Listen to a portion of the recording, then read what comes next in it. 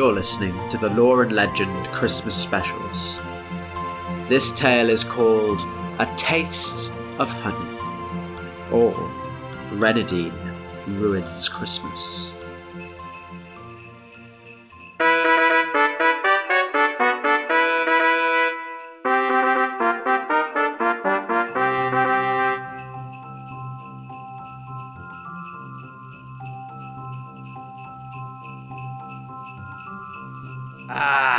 Christmas in Camelot. Have you ever seen anything so wondrous? For 15 days leading up to Christmastide, there are tournaments, games and jousting. A great many dancers, jolly, elegant and boisterous in their turn. There are saints and shamans, holy men and women. They lead songs that are sung in bright and beautiful voice, that raise your spirit up to the very mansions of heaven. And yes, there are storytellers as well, and I hear that even they get their wages in full when they come to tell at King Arthur's court. You see, there's a tower, King Arthur's Tower, in which is kept the king's own treasury, piled high with all of the beautiful riches and wonderful gifts that are brought over the course of the year in tribute to the king, and all the treasures that his knights, by their valour, carry back from their adventures through lands familiar and strange to our kith and kin. There is housed the king's gold, his magical weapons, and the 13 treasures of the island of Britain. And every year Arthur he throws open this tower, and none are sent away without receiving some great prize from his own hand in kind.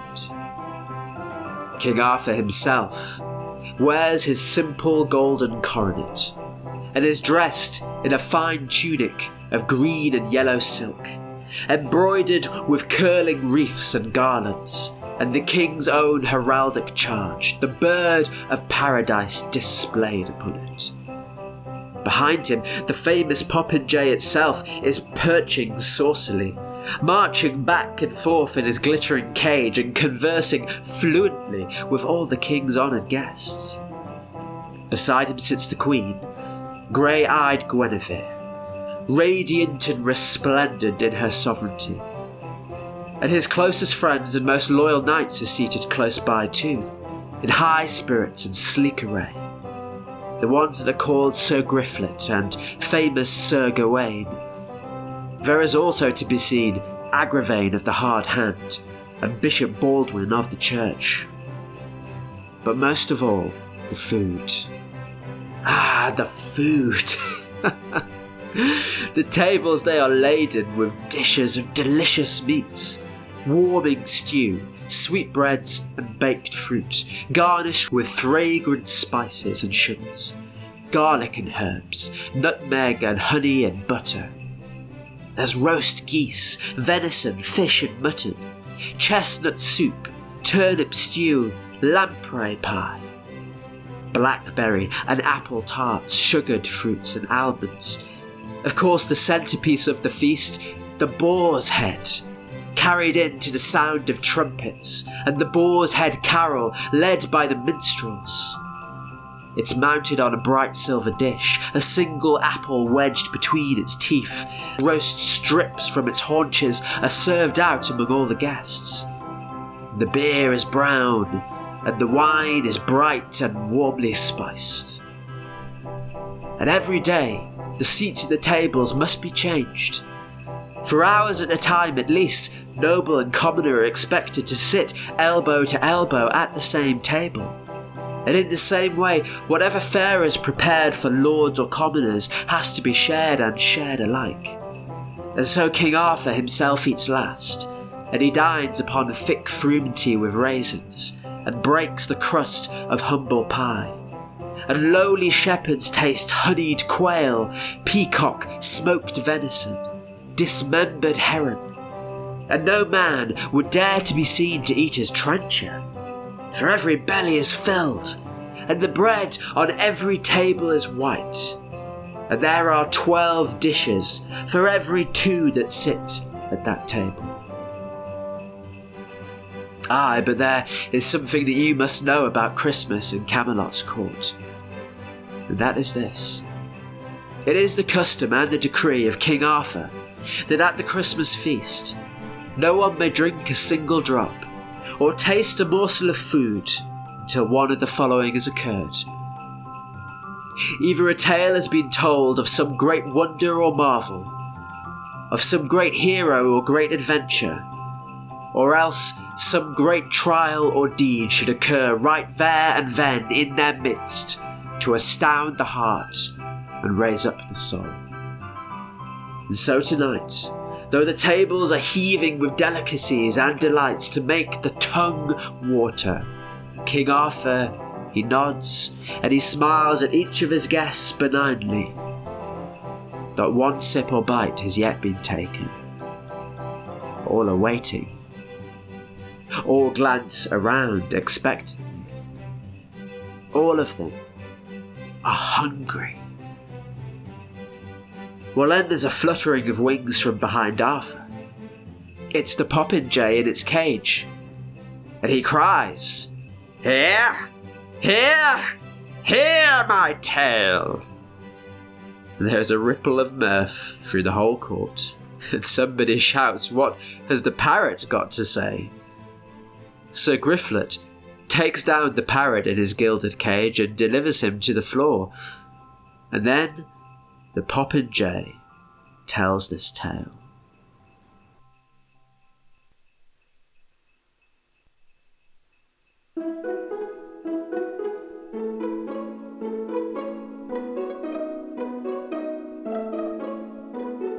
You must know that once upon a time, Reynard the Fox asked his friend Bruin the Bear if he could come and stay with him at his home for the winter. Bruin reluctantly accepted. "But you must help me to bring in the honey from the beehives in the winter woods," he said.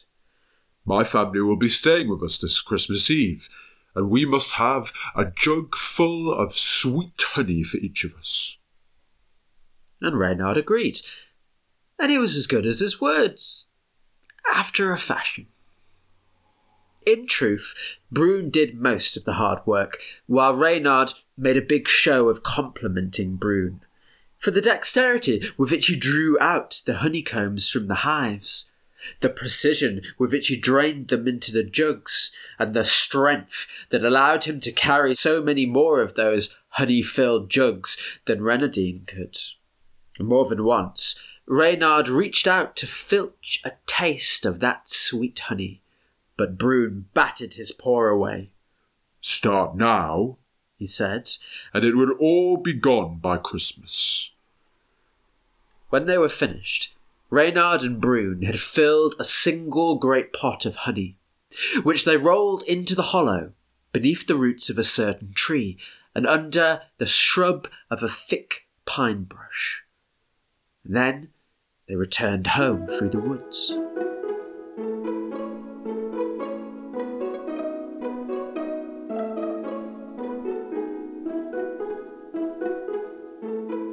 But here's the thing, Reynard's mind kept returning to the sweet smell and the glistening stickiness of the honey, and he lay in bed all night licking his lips with his long pink tongue. "Just a taste," he said to himself. "Just a single taste of honey." The next day, Reynard said to Bruin, "Friend, some good friends of mine have been delivered of a newborn kitling, and I must pay my respects. Would you lend me your boots for the journey?" "Oh," said Bruin, "of course." And then Reynard stole straight through the winter woods, and he searched underneath the pine brush, and then he thrust his head inside the pot of honey, and he licked his lips, and he bared his teeth, and he ate up a whole third of the pot, and then he lay down against the trunk of the tree and he took a long nap, only to wake up later and slink back home to Bruin the Bear. "There you are," said Bruin the Bear. What did they call the newborn? And still sleepy, on his full stomach, Renadine could only think to say, "Below the brim." And Brune scratched his head. Below the brim? That's a strange name, is that? "What do you mean?" asked Reynard innocently.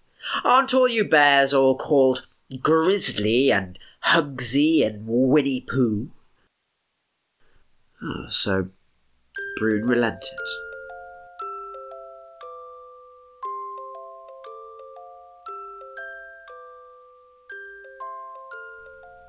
It wasn't long after that Renadine was thinking once again about the pot of honey. "Just another taste," he said to himself. "Just a little taste of the honey." And so he told Brune that his friends had been delivered of another child, and he left the house. When he returned, Brune greeted him and asked what had they named the newborn this time. Renadine yawned idly and he said, "Oh, he is called Halfway Mark." Halfway Mark? Brune cried. What strange names you foxes give to one another. I don't dare ask after your brothers' names. "What do you mean?" Reynard protested. "Aren't all you bears all called Fozzie and Yogi and Paddington?" And so Brune relented once again. Of course, Reynard couldn't leave that pot of honey well alone. "Just one last taste," he said to himself. "Just a small taste of honey, one final time." And soon he was asking to borrow Brune's boots to go and see a third newborn kitling. And Brune was half mad with puzzlement by now. But what did he know of the way of foxes? And when he questioned Renadine on his return, he said that the cub was called Down to the Dregs. Down to the... Are you sure that is his name, Reynard? "What?" said Reynard indignantly. "Are you bears not all called things like Bungle and Bobo and Baloo?" And Brune shrugged and muttered to himself, Well, what do I know about the ways of foxes?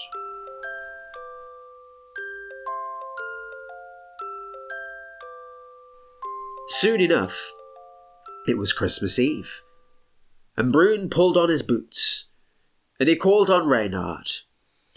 Everyone will be here soon, Brune said. Let's fetch the pot of honey and make ready for our guests. Of course, when Brune rolled the honey pot out from under the pine thicket, he thought it seemed strangely light under the paw, and when he looked inside, he saw only a few long sticky threads of honey were left in the pot at all, and Brune turned at once upon Reynard. Below the brim, halfway mark, down to the dregs, you greasy-tailed rascal! I knew it all along! You have been eating my honey! "It can't be so! It isn't so! And it never shall be so!" Reynard cried. "How could it be that I would steal our honey? I haven't left your side except to go and be godparent to my friend's newborn babes." Of course, Brune, he didn't believe him, and he fumed in angry silence as he rolled the empty pot all the way home. Reynard, of course, did not stop talking the whole way, protesting his innocence to the top of the snow-capped trees. And when they got home, Brune was exhausted. From the walk, from rolling the pot, and from Renadine's incessant mithering. What do I know about the ways of foxes? He muttered as he threw logs onto the fire for warmth, and fell down into his great armchair. I know about your ways, Reynard. I hope that you are looking forward to when my family arrives and explaining to them why they have no honey to eat this eve.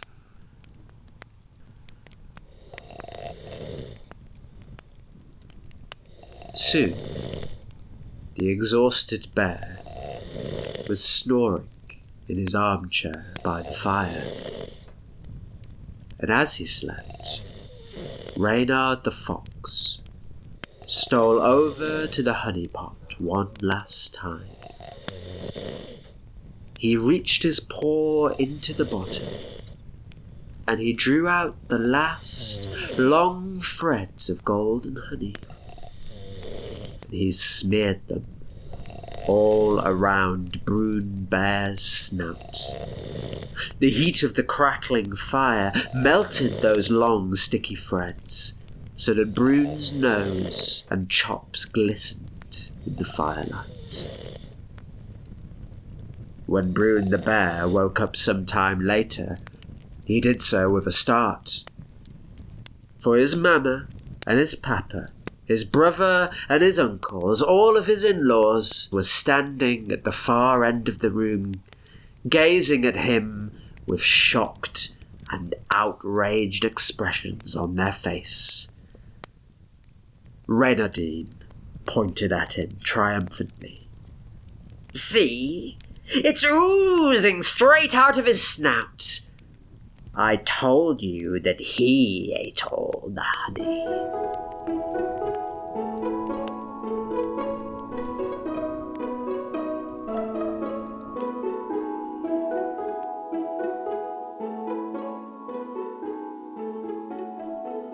When the parrot's tale is done, all laugh and feel more merry.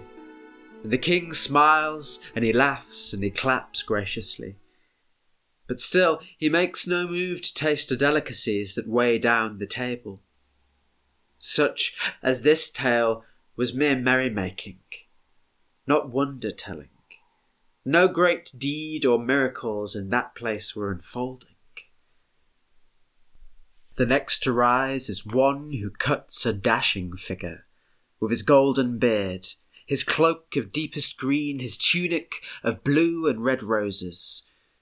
Into the crescent of the hall he steps, and he is the Welsh hero, Taliesin, the king's storyteller, and the legendary Prince of Bards.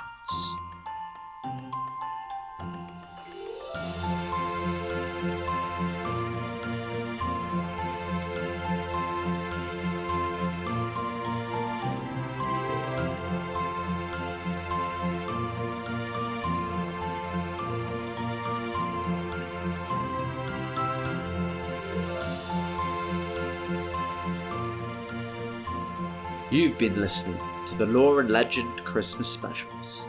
This tale was called A Taste of Honey, or Reynardine Ruins Christmas. Your storyteller today was Rick Scott, with music composed and performed by Robert Bentel, with additional music from Brendan and Derek Feister on Bandcamp, and additional music and sound effects from the community at freesound.org. To find out about the folklore behind this tale, visit us at www.loreandlegend.co.uk. Thank you to Paul Jackson for your regular contributions, which are much appreciated. You too, listener, can help us to keep improving Lore and Legend by paying as little as 50p toward the time, effort and monetary costs of producing each episode of the show. Visit our website to find out more. A Merry Christmas to all of you beautiful story folk. Thank you for listening. Join us tomorrow to hear another tale from Camelot and the Christmas court of King Arthur.